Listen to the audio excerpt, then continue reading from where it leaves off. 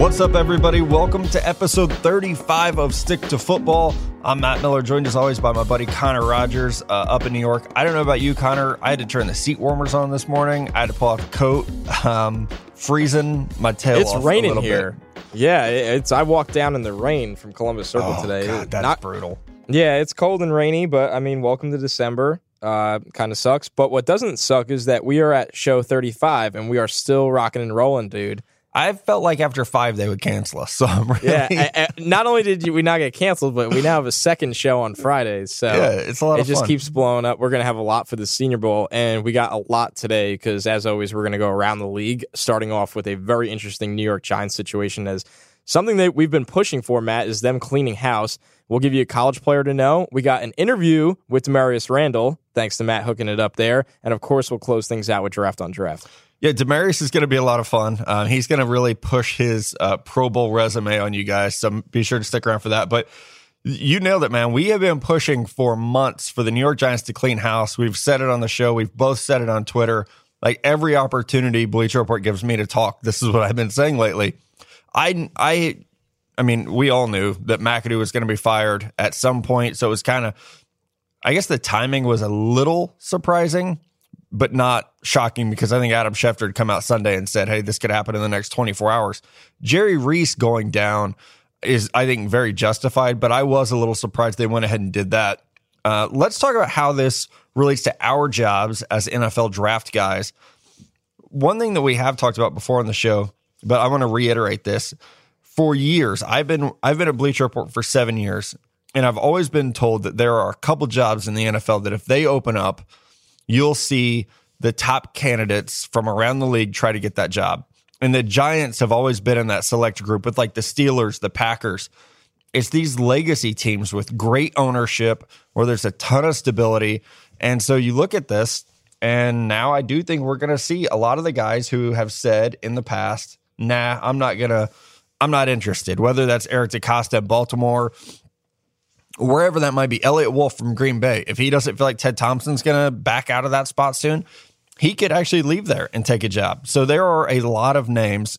And I know I said before a couple weeks ago on the show, when we were together in New York, I said, Giants fans should shoot for the stars. You don't have to settle for that. You don't have to settle for a dirt cutter here. Like you should be able to land an A1 GM and head coach. So I know you have two guys you've been pushing. So I want to give you the floor to make your case for these guys. Yeah, because I think, like you, that the Giants can go really get almost anyone they want. And I think the big one at GM would be Eric DeCosta from Baltimore, a guy that's been, kind of sitting behind Ozzie Newsome, but he has a bigger voice there than people realize. And he makes probably GM dollars almost there because he's been there so long. Teams have tried to poach him. He's turned down a lot of interviews over the past couple of years for GM jobs. I believe the Jets was actually one of them. I don't think he would turn down an interview for the New York Giants, and I think he'd be a really good fit. And I think also DeCosta is a guy that, he can bring the power of getting a guy like Josh McDaniels, which, I mean, I know people are mixed on McDaniels. They wonder how much of an influence is he over in New England, but I think McDaniels is ready to give head coaching another crack, and I think he would bounce back really good. I think the easy part with the New York Giants is figuring out getting one of the top GMs, whether it's Eric DeCosta. I know you're going to talk a little about Elliott Wolf. Obviously Dorsey and Gettleman are two names that were let go by their previous teams, but probably have some ties there. So it's going to be really interesting for the New York Giants heading into this offseason because they have the chance to go get a big name, and I fully expect DeCosta to at least interview there, and that would be the guy I would personally hire. Yeah, I love it. And I was asked yesterday if Mark Ross, who was kind of the guy underneath Jerry Reese, would have a shot there. He'll probably have a shot to interview. I had been told this is going to be a complete house cleaning. So if DeCosta won't leave because Ozzie Newsome is getting older there, my first choice would be Nick Caserio, who's the Patriots director of player personnel. He's another guy, though, that I've been told has no interest in leaving. And then you go to someone like Will McClay, who's the Cowboys' basically GM, even though Jerry and Stephen Jones kind of run the team. Will McClay, like you said, kind of like DeCosta, is probably making GM money. He's got a good spot there. He's very good, too, from what we've heard good together. Yeah. But Elliott Wolf, who's the Packers director of football operations, is probably the best hire you can make of someone who's likely to leave.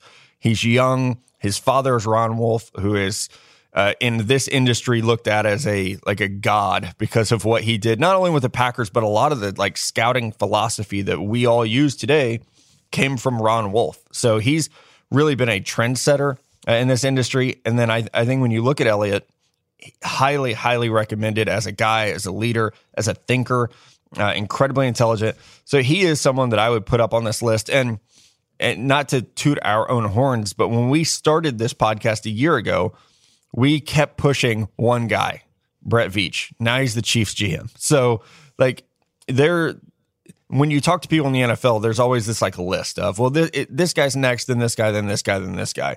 Wolf has been at the top of that list.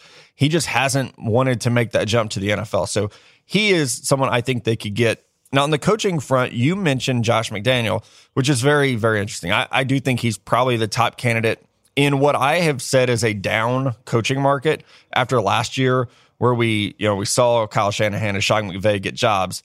I don't know that there's not that guy this year where it's like, oh man, you got to wait and get this guy. Josh McDaniels is absolutely up there though. Matt Patricia, the defensive coordinator, is up there, but those were, a lot of the top dudes like Vance Joseph got a job last year, and sure, he might be on the way out already, but I could definitely see the Giants going young with a combo of Elliott Wolf and Josh McDaniels. The thing to keep an eye on, when McDaniels was interviewing with the 49ers for that head coaching job, it was rumored, at least, that ESPN's Louis Riddick would be coming with him as general manager because they were kind of letting the head coach pick who he would work with, trying to go for that like Pete Carroll symmetry with John Schneider. So that's one to keep an eye on. Louis Riddick is great on ESPN. He has a ton of experience in the NFL, and apparently he's the kingmaker with Josh McDaniels where he can be the dude who delivers him. So that's a name to keep an eye on. I don't know about Mike Mayock has been rumored. He's the NFL Network. He was rumored for the Washington job. I wouldn't be surprised if his name pops up in this whole deal. But who knows if there's anything real to that. There's also one thing I want to revisit while we're on the New York Giants topic. Going back to when we did our fixing segment on the Giants, you said something very interesting, that you had heard that there was no guarantee Odell Beckham's future was in New York, and it was mutual. There was some, weird feelings from the Giants about giving him big-time money, and there was some weird feelings from Odell Beckham's party and himself about staying there for the long term. Now, some people at the time probably said, you're crazy. Some people at the time, their eyebrows probably raised and said, wow, that's pretty interesting. I found yesterday's comments from John Mara saying that he expects Odell Beckham to be a part of the future, but it kind of remains uncertain depending on who they bring in. Fascinating, because I don't really think there was any need to say that. And I think that shows that your report / comments earlier in the year from that show, they hold a lot of weight. I think it's very uncertain what happens with Odell Beckham, who is arguably a top 3 overall player in the NFL when healthy in New York right now. It's fascinating to me. He had an interesting rant yesterday that he's held to a double standard on his sideline antics compared to Tom Brady. It just seems like where there's smoke, there's fire, and I think it depends on who comes in there, but I still, just to go back to something you said, I think it's very true that there's no guarantee that Odell Beckham is penciled in to be with the Giants the next 8 years. I know I said it on the Fixing the Giants, and everybody told me I was crazy, but there's, like you said, there's some smoke there. And I do think that one thing that will happen with whomever they bring in, that person is going to have to be able to make this roster accountable, because one thing that is obvious is that McAdoo lost this roster. I mean, the defense just gave up. So that's where I could see someone like Jim Schwartz making sense, because he is, like these, it's like when you break up with a girl, like if you dated a blonde and broke up with her, your next girlfriend's probably going to be a brunette. Like you kind of always go to like the polar opposite of what you were doing before. The NFL does the same thing. Like if you fire an offensive specialist, usually hire a defensive specialist. So I could see them going with someone like Schwartz, who's also, he's a little stricter. He's going to demand accountability, and that's something this roster needs. But as far as Odell goes, the thing that, I guess I could say this now because Jerry Reese has been fired, but the thing that prompted me to say that back when we did the Fixing the Giants segment was that they haven't tried to re-sign him long term. And Like, his contract's coming up. And I know that they have like the option for another year, but talking to people in his camp, it was always like, man, we don't know if we're going to be here because these guys don't seem to want us. So hopefully, John Mara, who's, co-owner, hopefully they figure it out and make him a priority. Cause like you said, he's a top 3 player, and not to go, down this rabbit hole, but I completely agree with him about the double standard. And I love Tom Brady. He's my second favorite player of all time behind Jerry Rice. I absolutely love Brady. I think he's the best quarterback of all time, probably the best player of all time. Odell is right. Because if he did that, if he went off on Ben McAdoo the way Brady went off on Josh McDaniels, it would lead the news for a week. And I guess there's the argument that, well, Tom is a Hall of Famer and he's won 5 Super Bowls, and so he can get away with that. But, man, it definitely feels like a double standard. Yeah, I agree. And I think you and I have tend to lean on the defending side of Odell Beckham, just because he's a star and he's emotional. But I think a lot of his emotions are well-intended. And I just find it really interesting. The Giants, this to me, as long as I've been alive, is the most interesting New York Giants offseason that I've ever seen. And you talk about, you said prestigious franchises in the NFL. This is one of them. And what happens in not only the next couple of weeks, but next couple of months is so fascinating, because if they do win a couple of games here, they fall out of the Darnold and Rosen conversation, and that changes what the new GM can work with, assuming that they don't trade up, or teams at the top might not really be willing to trade out. So the Giants have so much ahead of them, but just put a couple candidates in front of you, Giants fans. I think those are really the guys at GM. Head coaching is a little more volatile. I said a dark horse candidate, and this is a guy that Matt has brought up well before me, and I don't think this will be the hire, but I think it would actually be a pretty good one for what they need, would be Mike Vrabel, because I think they need a guy that's they need a disciplinarian, but they also need a guy that's younger and relates to the players. And I think what they have in place with the defense is a really good fit. And I just think that if you want to go a different route, I think Vrabel would be a really good option. It would surprise me coming from the New York Giants. I think we'll see another team take that risk and roll the dice on Vrabel, because he's, I don't want to say unproven, but the resume is not as long as some of the other candidates that are going to be up on the coaching candidate block.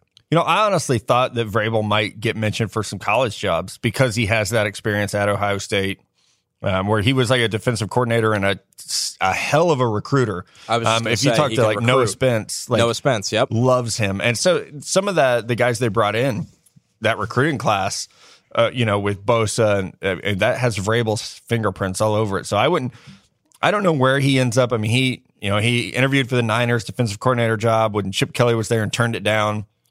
Didn't think he was ready to move the family. Now he's the Texans defensive coordinator, and they've been dealt a rough hand this year with injuries on defense. And on offense with Deshaun out. But that's an interesting name. It would be a crazy fit. Let's transition here and talk about the Senior Bowl. Phil Savage and his crew, they've been announcing the last 3 weeks now. Every Monday they announce a handful of Senior Bowl attendees, guys who have accepted the invite. And we should preface this, guys always drop out, whether it's due to injury, which is what you hope. Like, okay, if a guy's going to drop out, hopefully it's because he's hurt. It used to be guys would just drop out because they didn't want to go.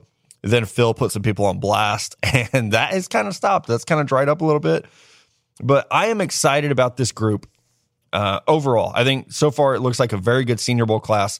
The one thing that specifically caught my attention, and I tweeted about this on Monday morning, was 4 quarterbacks have accepted invites.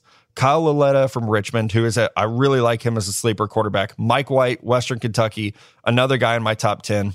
Luke Falk, Washington State, and Kurt Benkert from Virginia. So the names that I didn't just list, Baker Mayfield, Mason Rudolph, and Josh Allen is set to graduate this month, so technically he can't be invited yet until he graduates, but I've been assured he's going to be invited. So if they bring 6 quarterbacks like normal, and Josh Allen, Mason Rudolph, and Baker Mayfield are still out there, who's not coming?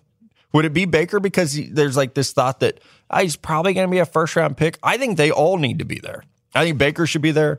I think Josh Allen should be there. I think Mason Rudolph should be there. I think they can all help their stock tremendously by going to Mobile for a week, throwing in front of 32 teams, showing how they can operate in an NFL offense, showing those coaches who the Senior Bowl coaches are the two worst teams in the NFL that don't fire their coaches will be there. So you probably assume that Kyle Shanahan will be one of the coaches because the Niners only have 2 wins.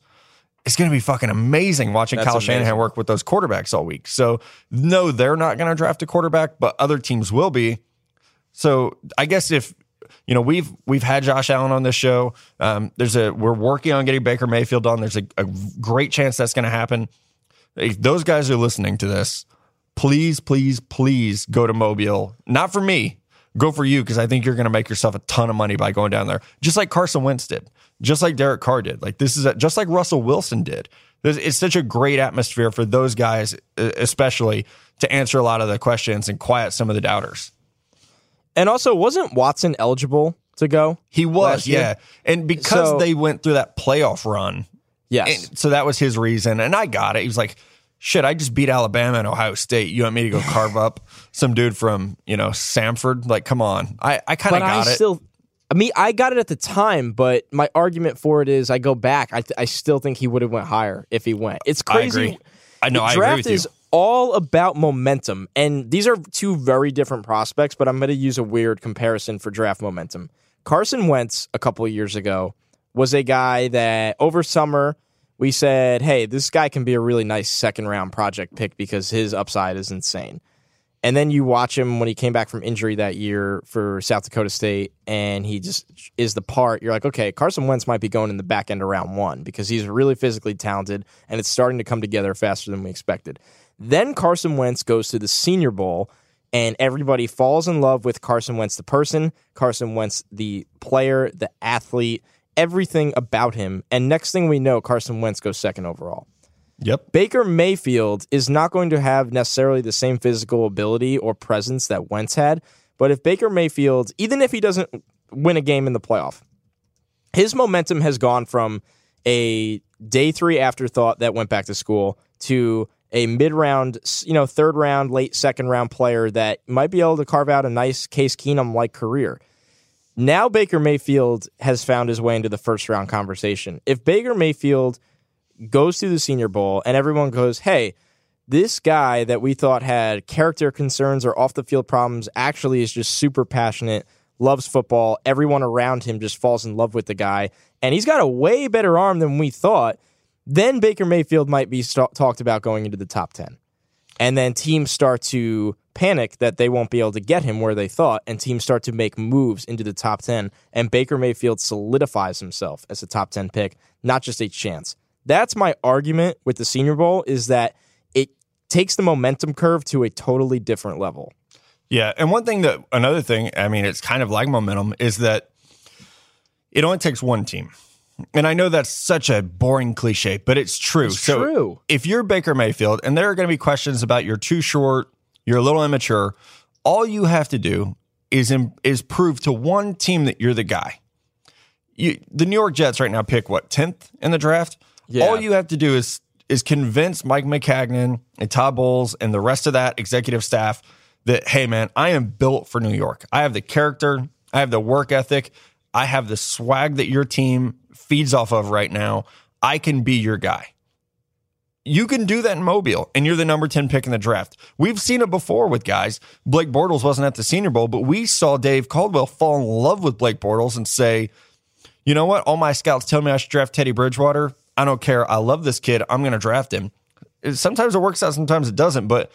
And if you're Mason Rudolph, who has amazing numbers, exceptional numbers, and looks like he was built by Hollywood to play quarterback, go down there and show that you can thrive outside of your system and show that you're, not just Mike Gundy's system quarterback. I think it's a great opportunity for all those guys. And for Josh Allen, we have spoken at length about why it's important for him, because he is a traits-based projection project, so it's all about what he can be, not what he is. Come show what you can be. No one expects you to hit every pass, but we just want to see you get better every day. And we also want to see that arm, because his right arm is I've said before, he has the strongest arm I've ever seen. And I've been doing this since 2011. So go down there and show it off. We know your flaws, man. Going to Mobile, I don't think you're going to hurt your stock. I really do think you can only help it, because if you have a flaw, we've already seen it. It's already on tape. We've already accounted for it. But just come show your work ethic.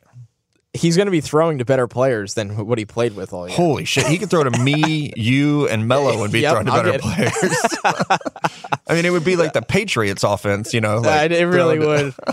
Just short white guys. But yeah, we could at least catch the ball. So no, it's true. The Senior Bowl is going to be a lot of fun this year. We got a crew going down there. We keep saying, if you're going to be there, stop by and say hi to us. And I know for the people that are asking, well, where are you going to be?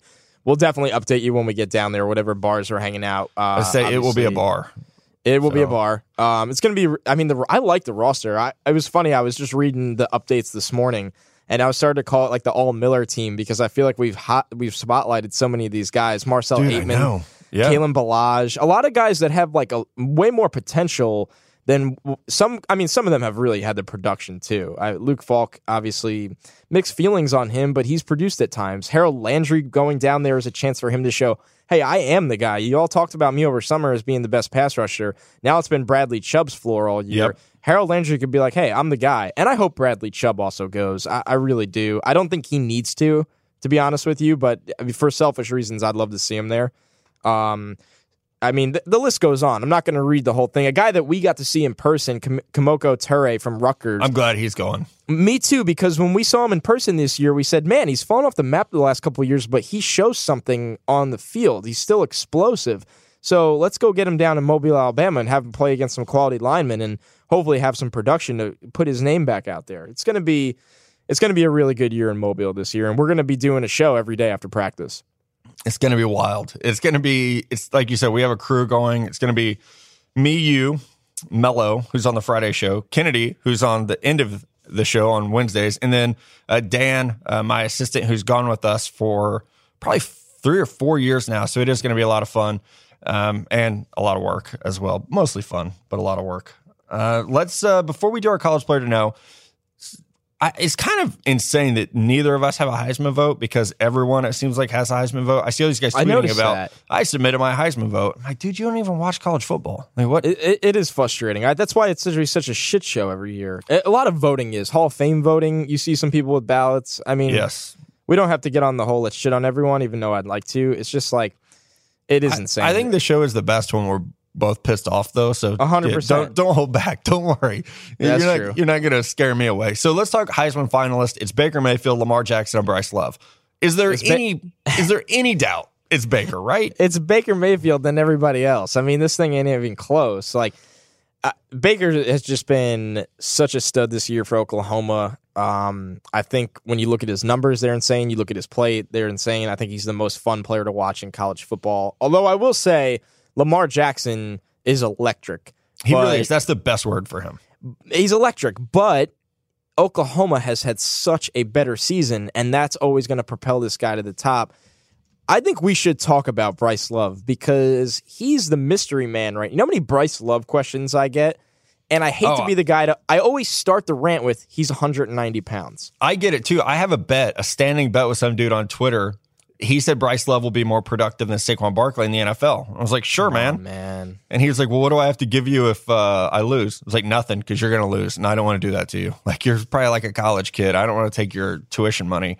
Yeah, Bryce Love's 190, maybe. Yeah, he claims he's more, and then he's listed less. So if you're that small, and I know he's a track guy, here's the one thing that I've never seen him do that you have to do if you're a small running back in the NFL: catch the ball. He doesn't do it. We don't know. We just don't know. 6 catches this year. And it's not the offense, because Christian McCaffrey got like 90. That's what I don't understand, is you can't make that argument because McCaffrey was catching everything in his way. So there's a reason they don't use him there. I will say this about Bryce Love. He has superb vision. I mean, elite vision. But you're not handing him the ball 30 times a game in the NFL. No, I think he's more of like a gadget guy. And that's not bad. Like, those guys can have a lot of success. But he might be Tariq Cohen. Yeah, I think that's a really good way to put it in terms of touches and usage. Yeah. Like, Cohen's better, a more proven pass catcher, but yeah. I just want to get it off the top that, like, Bryce Love, because he deserves to be a Heisman finalist, 100%. Amazing season. He's not in the Darius Geis, Saquon Barkley conversation, just to make that clear. It's not happening. No. It's not happening. And I don't think he's in the Ronald Jones, Kerryon Johnson, Damian Harris conversation. Rashad Penny is ahead of him for me. He's not tier 2. He's borderline tier 3. Yeah.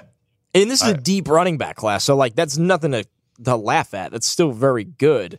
It's just the fact that I think he's maxed out that frame. I think he'll play at 200 pounds in the NFL, and he's got to show that he's a pass catcher to be a third down back. I agree. You know what I actually really, really like that we've not talked about, and this has nothing to do with the Heisman. Just for the record, I would vote for Baker Mayfield if they gave me a vote. Same. I love Sony Michel at Georgia. And I get asked a lot about Nick Chubb, and I'm always like, what about Sony Michel? Like, I love the way he plays the game. He's a great receiver out of the backfield. He has the ability to shake guys. He's 215, so he has a little bit of power to his frame. So I really, really like Sony Michel. I was going to say, Michel to me, in a Georgia backfield that has two guys ready to play in the NFL, a guy behind them in Swift that's just unbelievable. Sony Michel is one of the most underrated prospects in this year's draft. I agree. I would put him in the end of the second round right now. I don't think he goes there from who I've talked to about it, but I would put him at the end of the second round. I would take him there easily, and watch next year. He'll be one of the best rookie running backs because he's pro-ready, he's healthy. Well, he's gotten banged up recently, but in terms of when you compare him to Nick Chubb has that lingering, awful knee injury he suffered, where Michel's medicals will be a little more clean. Yeah, it definitely will be. And I mean, like you said, Swift is the dude. He's going to be a lot of fun to watch. Before we take our first break and before we get Damarious Randall on here, let's start college player to know. We both went deep into the weeds this week. And what's funny is, for people who don't know, we don't talk about these things before. You know, like a lot of times I go dark on Mondays, and like you and I don't talk a whole lot because I'm either trying to catch up from the weekend or I'm traveling home, or like yesterday I get a surprise day off and I'm like, let's get out of here. And then I look at the doc in the morning, and we both went with unconventional college players to know this week. So I'll go first. My dude, Dimitri Flowers, is a fullback from Oklahoma. And if you fullback, I love fullbacks. So if you've listened to the show very much, you know that I have like a love for the fullback position. We always talk about like the return of smash mouth football. Dimitri Flowers is a guy who's going to bring it back, but he's also a very good receiver out of the backfield. So he is definitely a guy that I'll be all over. He's going to be at the Senior Bowl, but he moves all over that offense. I mean, he plays out of the backfield. He plays flexed out. He plays in like a true H-back position. So, people ask us a lot about Jalen Samuels at NC State. I think Dimitri Flowers is a very similar guy, but bigger, like a truer fullback to where, I mean, he's 240. So he's going to be able to run over people, open holes as a blocker. And I think he's draftable at the fullback position, which is pretty damn rare these days. Is he FB1? Oh, yeah. Yeah. Love that. Love it. Love him. So I went with a guy that declared yesterday in Quadri Henderson from Pitt. Now, Henderson's such an interesting player because not only did he leave early, but he wasn't a super productive wide receiver. He's a near elite returner, both kicks and punts. I believe he brought a couple of kicks back to the house last year. This year, he has returned 2 punts for touchdowns. The reason Henderson is interesting is because he will probably be a return specialist and gadget player, jet sweeps, reverses, screens. And I think he's going to time around a 4.38, 4.37. So when you're looking for, a lot of teams say, hey, who are the return specialists this year? Or who's just an explosive player that can really rise? He's small, but when he's going to test, I think, track speed. And I thought it was kind of interesting to see a guy like that declare early, but I still think he could go in the 4th or 5th round because the bottom line is there's so many teams each year that are looking for returners and are just looking for speed. I love it. And I'm all like, we get asked all the time, hey, who are the good returners in this class? Who are the guys that, can make a difference? And I always Dante Pettis at Washington. This is a great one, though. This is a great ad because he can help you at a little bit of everything. And do it all guys sometimes get a bad rap, of like, oh, well, master of none, jack of all trades, master of none type thing. I don't get that feeling with Henderson. I think he can be a top tier return man and help you at receiver if that's where you want him. I think punt returns matter more than ever right now. When you're talking about flipping field position or just getting points outside of the offensive play, I mean, look at Tariq Cohen's punt return this weekend. And it changes the game so much that where I think it's worth rostering a return specialist if he can really change field position for you. And I think Henderson is that guy. I love it, man. It's gonna be a fun class. Like as we dive into it more, we're seeing these guys that are like, okay, this guy, this is where he fits. So they might not be super high on a top to bottom board, like a 1 to 300 ranking, but then you start to see where their value is, where they fit in an offense, or where they fit on special teams and defense. That's kind of the stuff that I nerd out about, because like anybody can have a ranking, but this is kind of like that deeper level stuff of, okay, well, this is where I see this guy playing. This is where he can make a big impact. But like you said, with Henderson, I mean, he is little. Like size is probably the only question that I'm going to have about him, because he's, what is he, 5'8", 170? Is that right? Yeah, he's listed 5'9", 180, which means you just nailed what he actually is. Oh, okay. Well, yeah. It's it's December when you and I are getting into fullbacks and return specialists. Like, we're officially in it right now. We spent the whole summer going super generic. Here's the top guys. We spent all fall saying, okay, here's position group players. It is December, and Matt and I are doing fullbacks and return specialists, and it's only going to get more in the weeds as we go on. It absolutely is. All right, let's take a break. I need to put new batteries in the recorder so that we can get Damarious Randall on here. We'll have him. We're going to talk a lot about the Packers. We're going to talk a lot about him shutting down Deshaun Jackson, his Pro Bowl resume that he's out there pushing. And then we'll bring our intern Kennedy, who was, by the way, just named Big Sky MVP for volleyball. So we got to give her some shit about that. We'll bring her on to answer your guys' questions right after this.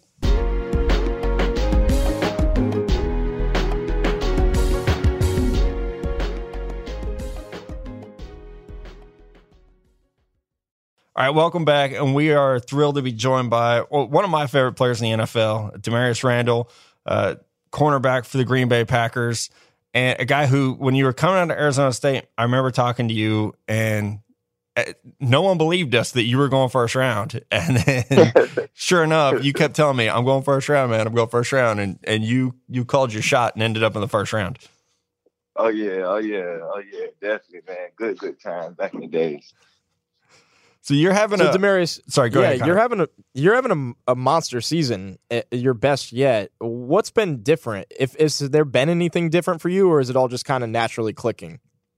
Well, I mean, it is a mixture of naturally clicking, being healthy, and also, I mean, the balls are coming my way a little bit more this year.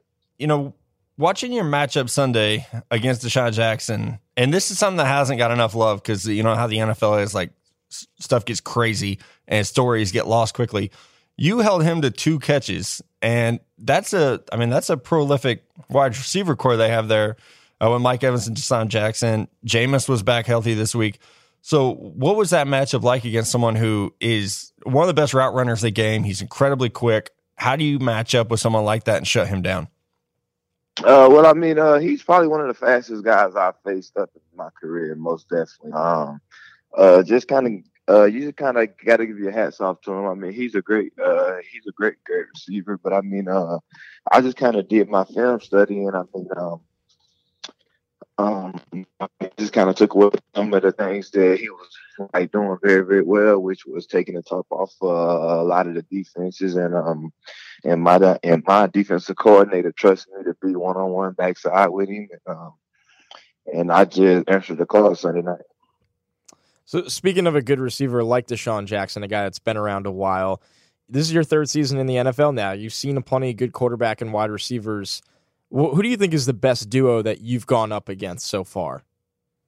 The best duo, I have to say Big Ben and AB. They just have to chemistry together. That I mean, it doesn't matter if he's double team, triple team. I mean, Big Ben has faith in him, and AB got faith that the ball is going to be where it's supposed to be. Yeah, AB's ridiculous. Like, he's kind of on a different level as far as guys who are just fast and instinctive, and he could change direction so fast. I don't know how anyone. Yeah, and his body control with the ball up in the air is probably bar none best, probably the best in the league for sure. So speaking of best in the league, this is a great transition for us. You play with a guy a lot of people think's the best quarterback in the NFL, and Aaron Rodgers. I know he's been hurt this year. Hopefully we're going to see him back for a little playoff run.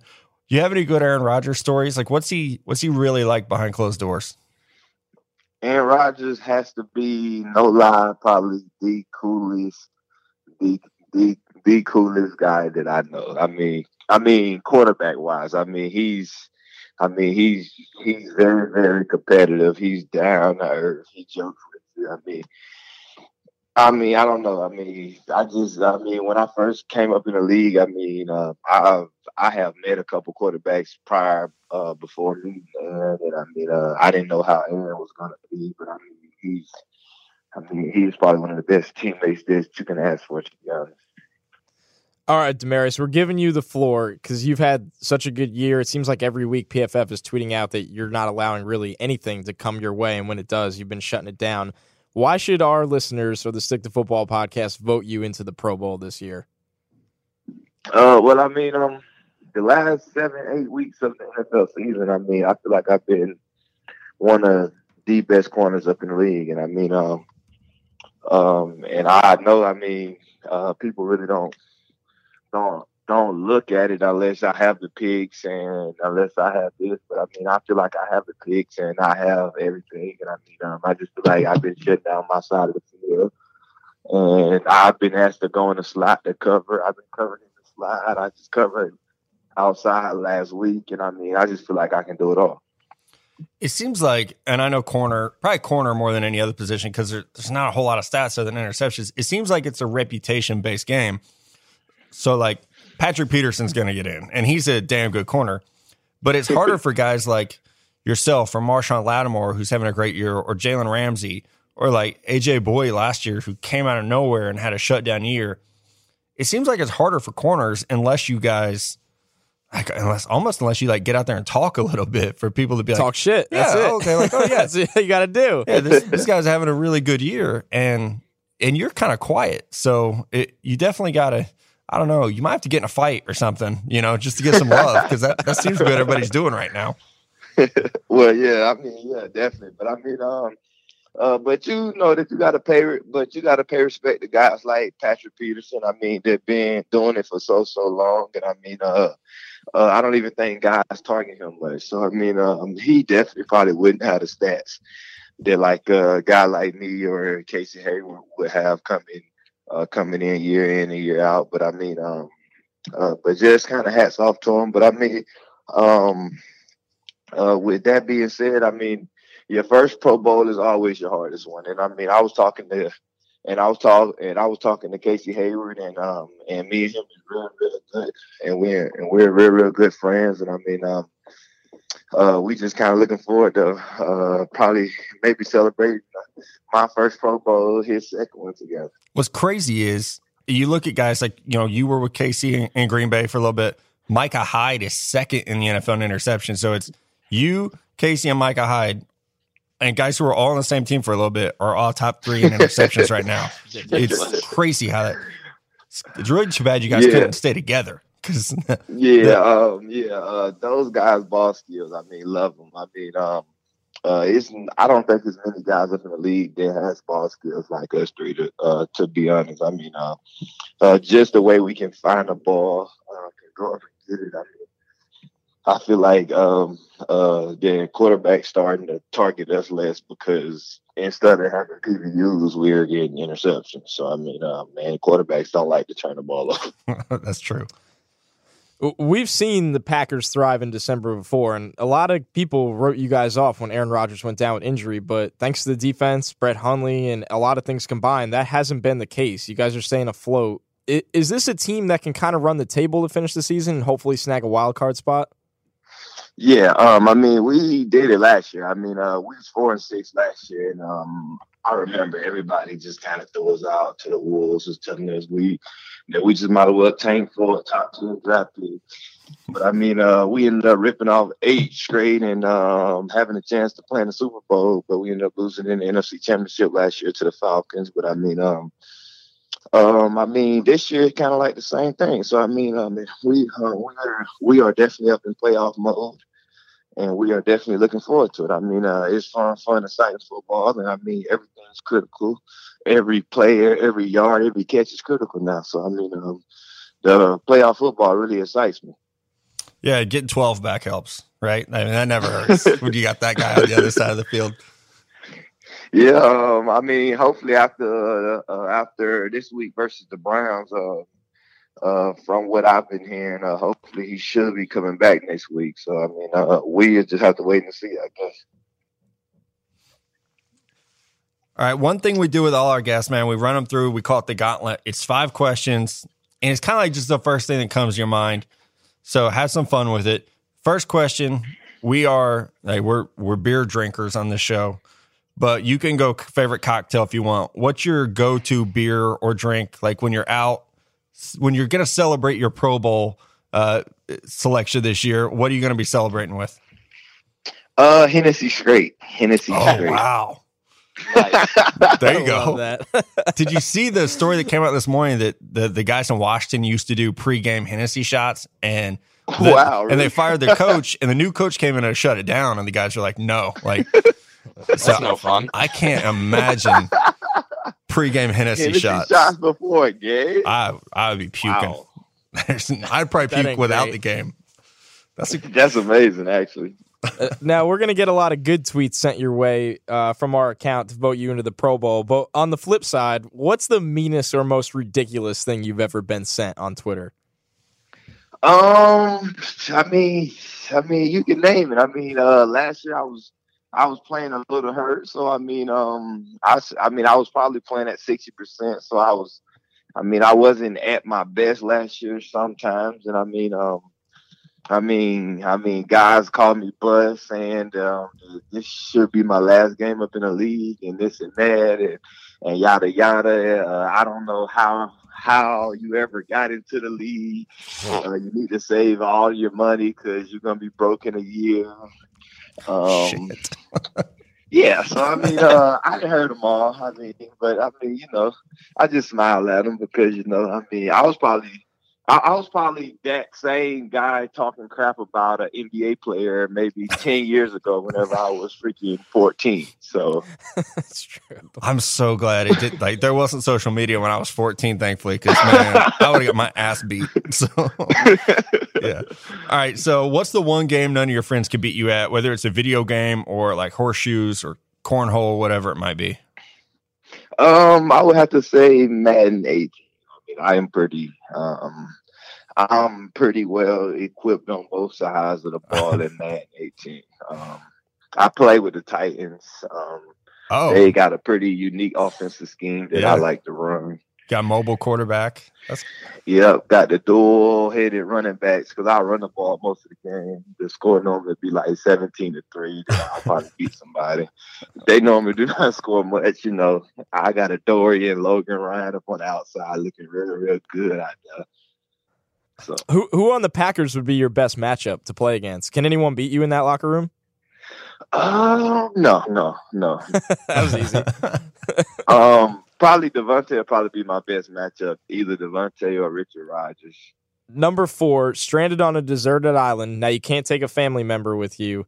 Who would you bring with you? Would you bring a dream girl or would you bring someone that you think will help you survive? I would bring a dream girl that would help me survive. I love that. Do you have anyone in mind? That's tough. Have one in mind.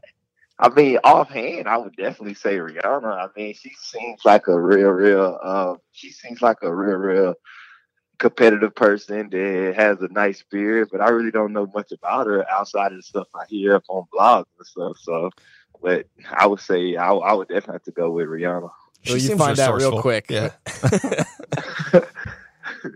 All right. I thought of 2 more questions, but we'll get to those in a second. Our last question is, we're very competitive as well, Connor and I. If you're eating a hot dog, do you put ketchup on it or mustard? Neither. Barbecue sauce. Oh, that's a first. That is a first. We've asked that to like 40 people, and we've never gotten that. Really? Yeah. Is that a Florida thing, or is that just a you may thing? Be. I mean, well, I don't know. I really don't typically. I never ate mustard. Probably once in my life. And ketchup, hardly ever, to be honest. All right, so I got to ask questions. The ones I told you I just remembered. Because of you, like you helped hook me up with my favorite baseball player, Eric Hosmer. So I got to ask, are you a better baseball player or a better football player?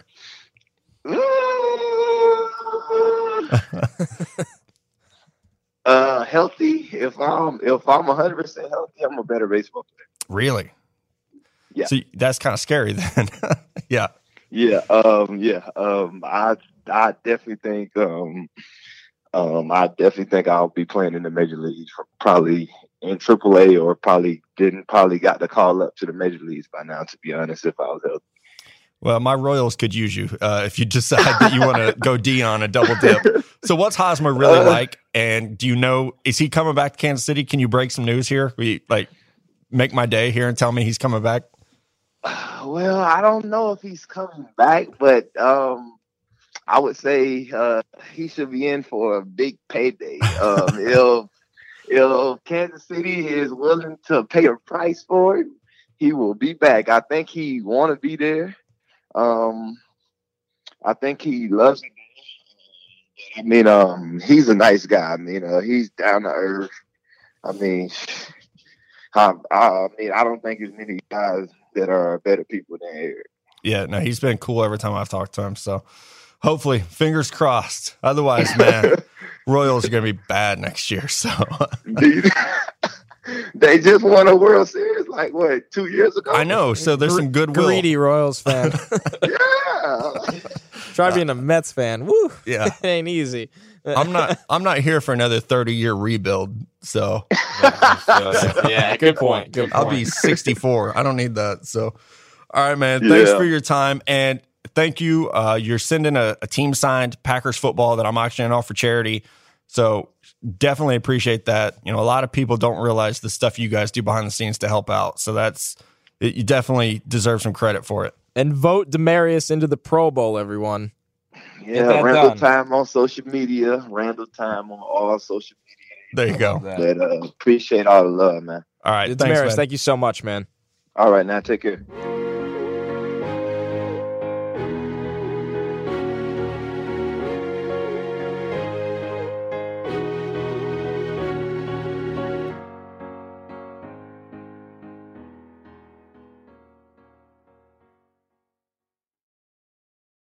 Welcome back to episode 35 of Stick to Football. That was Damarious Randall. A big thanks to him. Vote Randall time into the Pro Bowl. He's had a really under-the-radar season, and he's been awesome for Green Bay. One of the reasons that team is somehow staying afloat in the wild card hunt, even without Aaron Rodgers right now. So it was great having him on. But now we're joined by someone else who is great, a volleyball superstar, our intern Kennedy, for a little draft on draft. MVP. Yeah, guys, I've been playing volleyball. I'm basically the greatest of all time. Just kidding. I hear some rumors that you've had some recent accolades. Yeah, I was named Big Sky MVP, so that's really cool. That's awesome. We'll take you out to celebrate in Mobile. Oh, yeah. Oh, God. That's right.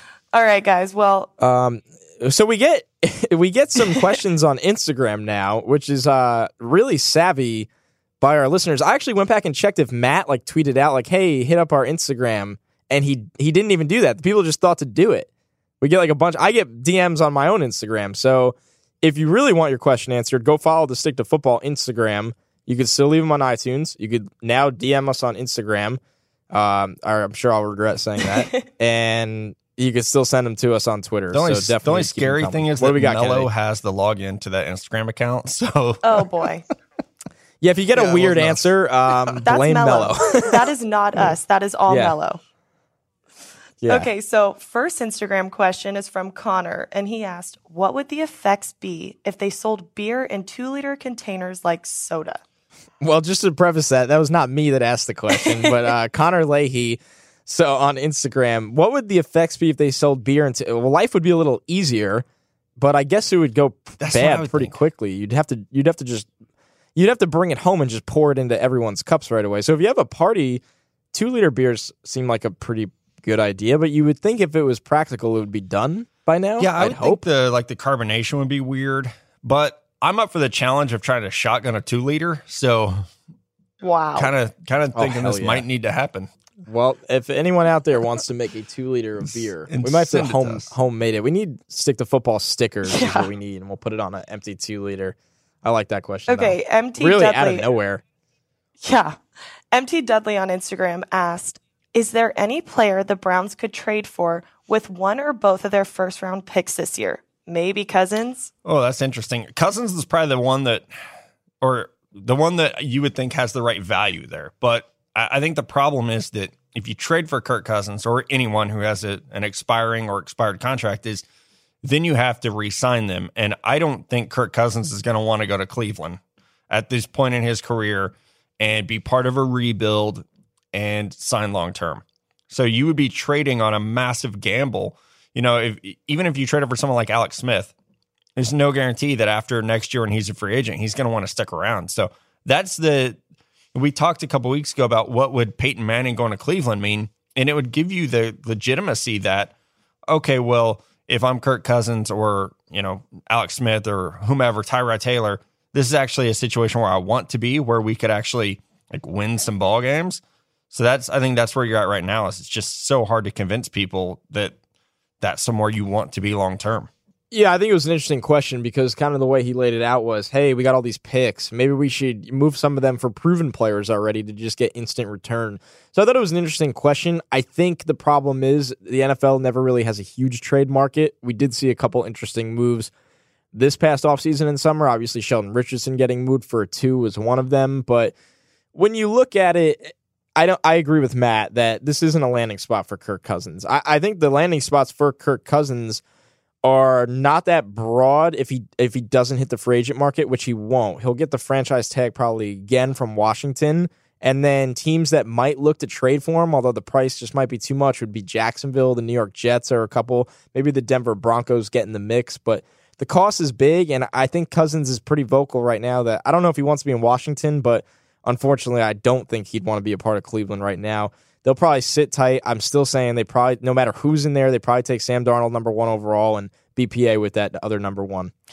So Richard Royal is relatively new watcher of football, and he wants to know how important is quarterback passer rating versus blitz as a stat? So, generally speaking, stats are great with context. So that's a really cool stat, and it gives you a snapshot of the player, right? So you'd be like, okay, well, this guy handles pressure well, but I want to know what he does with the ball. What is his passer rating good because he's chucking it up to a Mike Evans type receiver who's bailing him out, or is it good because he's poised or athletic? So I'm assuming this is about Baker Mayfield because I think Pro Football Focus came out with a stat that he's unstoppable versus the blitz. And you take that stat and apply it to what we've seen watching film, and I think you can be very impressed by his poise and ability to move his feet and his ability to make throws off platform, on the move. That's the kind of thing that you would want to combine that with so that you get an understanding of what the player can do. Yeah, I like the overall one. PFF has done a really nice job of quarterback charting where they show versus the blitz and also versus pressure because the blitz can be picked up and a quarterback can be kept clean. But I think when a quarterback is thriving against the blitz, it shows that he's seeing things before the snap, and that's just, to me, that's very impressive. So I like it more than most quarterback stats because I think it, like Matt said, it does really paint a picture for you and it tells you a deeper story than just hey, this guy's thrown 20 touchdowns, 10 picks, and is completing 60% of his passes. It's saying, well, what's going on in front of him and how is he thriving through difficult scenarios? Dylan Johnson asked my favorite question this week. In an all-out fight to death, which NFL team and position group is left standing? That's an amazing question. Wow. That is so good. After last night, it might be the Steelers receivers. Oh yeah. Juju came into Bleacher Report about a week and a half ago, and it's amazing he just turned 21 years old. It's unbelievable. And when he's around, he really does act like a kid, but you see him on the field, and he's a grown ass man. That's not my answer, by the way. I think. No, I know. I think I wouldn't want to mess with the Vikings front seven. I think they're terrifying. That's one that, there's got to be a couple offensive lines. So that was mine. The Raiders' offensive line. I was going to say Osemele is a killer, an absolute killer. Gabe Jackson? Fuck my God. Okay, that's a good answer. Fighting the Raiders' offensive line. Scary. No way. Very scary. Yeah, hard pass. I love that question. That is good. That's a really good one. You guys should answer that again maybe Friday. I want to actually hear what Mello says. What Mr. Mello thinks. He's probably going to pick his boy Justin Tucker. Just probably that Ravens Of special course. teams. Yeah. God. Oh, yeah. I'd pick Ravens special teams. Okay, Ryan T207 on iTunes asked, who is the best small school prospect you've scouted? Ooh, Carson Wentz. I would say Carson Absolutely. Wentz. I mean, I've only been going to get to see these guys live for about, I guess this will be like 3 full years. And so Carson Wentz for me was like, you see him in person, you're like, this guy's not a small school guy. This is an NFL player at the Senior Bowl. So, yeah, I would say Carson Wentz. I'm trying to think of a more dark horse ask answer. That question looking for like, this like steal, but they forget that like Carson Wentz, and I would even say Josh Allen's a small school guy, but to go like super deep, Dylan Cole last year at linebacker from Missouri State. It's a good one. And like, I'm being a homer because, he's an hour away, but he now starts for the Texans. So I liked Tariq Cohen last year. I didn't think he was going as early as he went. I was like, I found this guy that's going to get undrafted and probably make an NFL roster because he's so quick. And then it's like, holy shit, no, the NFL actually thinks he's like a 4th-round player. Back to Carson Wentz. Do you guys see the resemblance between him and the Prince? Oh, yeah. They legit look identical. That graphic the other night during the game was like, yeah, okay, I see it. Yep, I see it now. The Eagles do a really good job, too, joking about it on their social media. Teams got to run away with that stuff. We don't need to know like the halftime score of the game. Let's just have some fun on Twitter. So your guy, Anthony Mongaluzzo, asked, if Josh McDaniels takes over in New York, how would he go about changing the culture for the Giants?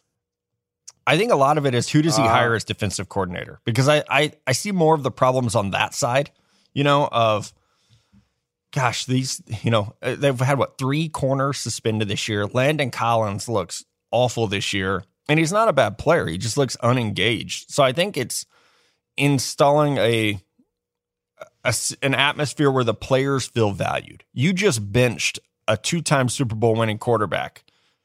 So I think the players have to feel respected and trusted. So, and you don't want to go too far. You don't want to become a player's coach where they can walk all over you. But I think one thing McDaniels can do is, have his players feel like he's receptive and like responsive to the things that he's trying to do. And then on the other hand, players respect winners. You can be the biggest dick in the world, like Bill Parcells, and your players are going to love you if you win. Yeah, Belichick's. But his players love him because once you're winning, your players are like, oh, yeah, like, no, Bill's great. He's just like, it's a dry humor. You guys just don't get it. And they like start to defend a guy who's like a cardboard box in terms of personality. So I think that's the trick is listen to your players and then go win ball games. Yeah, winning brings obviously good energy, and winning also brings more money to players. We always see Super Bowl rosters get poached with insane contracts and free agency, so of course that completely adds up.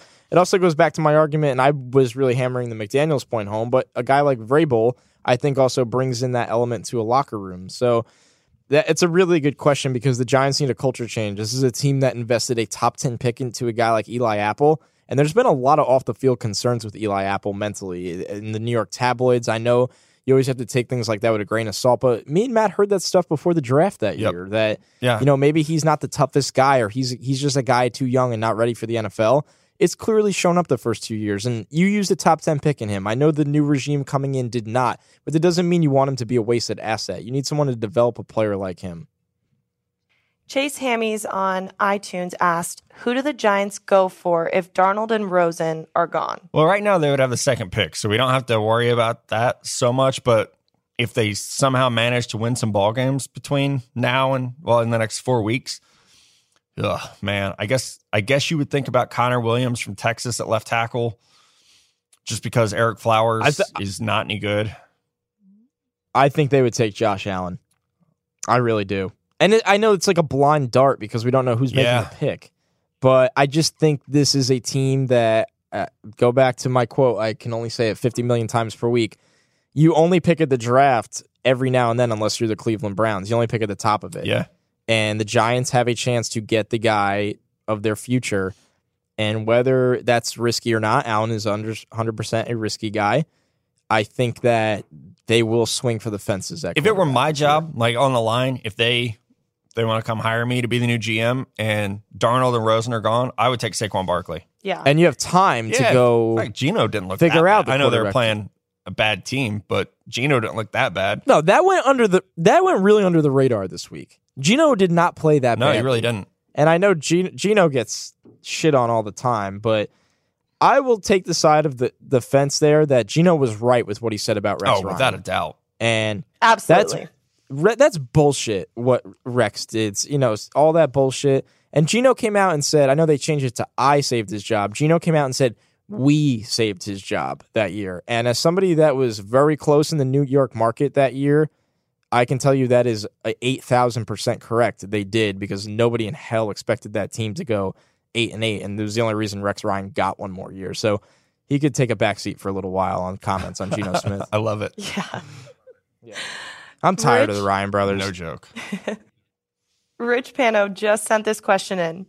Do you scout bowl games differently than regular season games due to the extended time off or unique atmosphere? So, not because of the atmosphere, but yes, because of the matchups. So I know I've said before, I love marquee matchups. Like when Harold Landry played Notre Dame, it's like, okay, so it's going to be Harold Landry against Mike McGlinchey. That's a premier matchup. We can learn a lot from that. So with bowl games, I'm trying to think of an example off the top of my head. Like for Minkah Fitzpatrick against a Clemson offense that can just run the ball so well, that's going to be a great matchup because we've seen him play some slot and we've seen him walk up as almost a strong safety. So to see his versatility, to see how well he handles a mobile quarterback, how well he handles the outside run, I think that's the kind of matchup that you live for. And the same for Rashaan Evans, the middle linebacker for Alabama.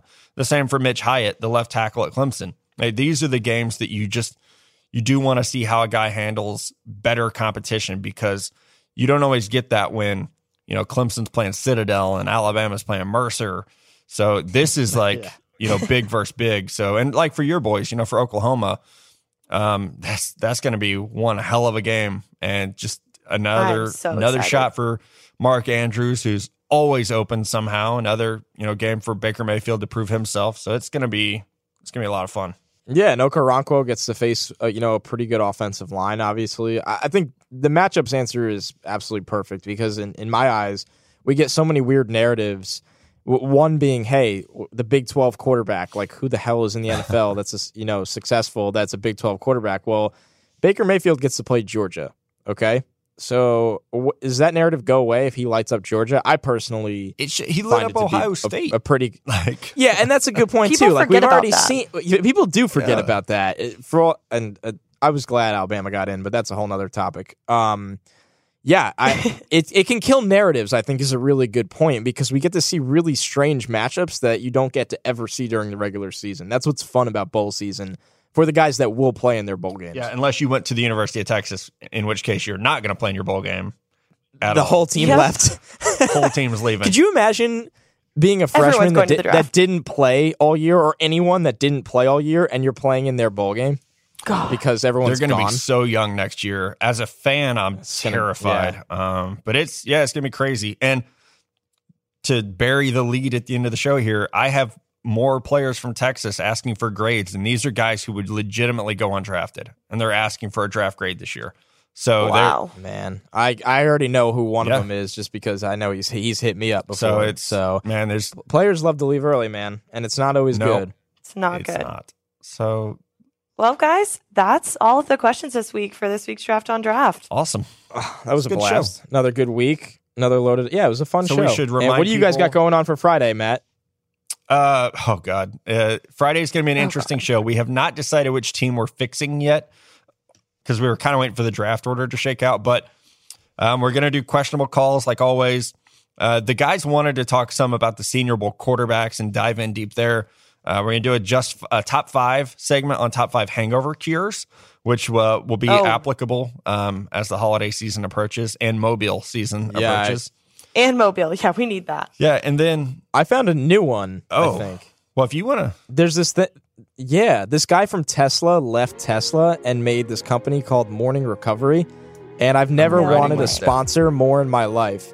He made like a drink Ever. that you drink when you get home called Morning Recovery, and people are claiming it is a miracle maker. So Morning Recovery, hook up Stick to Football and save our lives. I have an idea right now because I really want to try it. Let's buy a bunch, take it to Mobile, and we'll try it out and let people know if it works.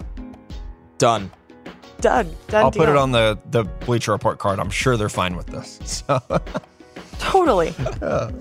All right, yeah, it's going to be a fun show Friday. As always, if you want both podcasts each week, you can subscribe on iTunes. Also in the Bleacher Report app, you can follow or subscribe to the stream there, and you'll get notifications every time the podcast comes out. So if you're an Android user or you just hate the iTunes podcast interface like I do, the Bleacher Report app is a great alternative to be able to find it every week, right when it comes out on Wednesday, right when it comes out on Friday. All right, guys, another good show. I will catch up with you for episode 36 when we are still rolling with the Stick to Football podcast. I'll see you guys next week.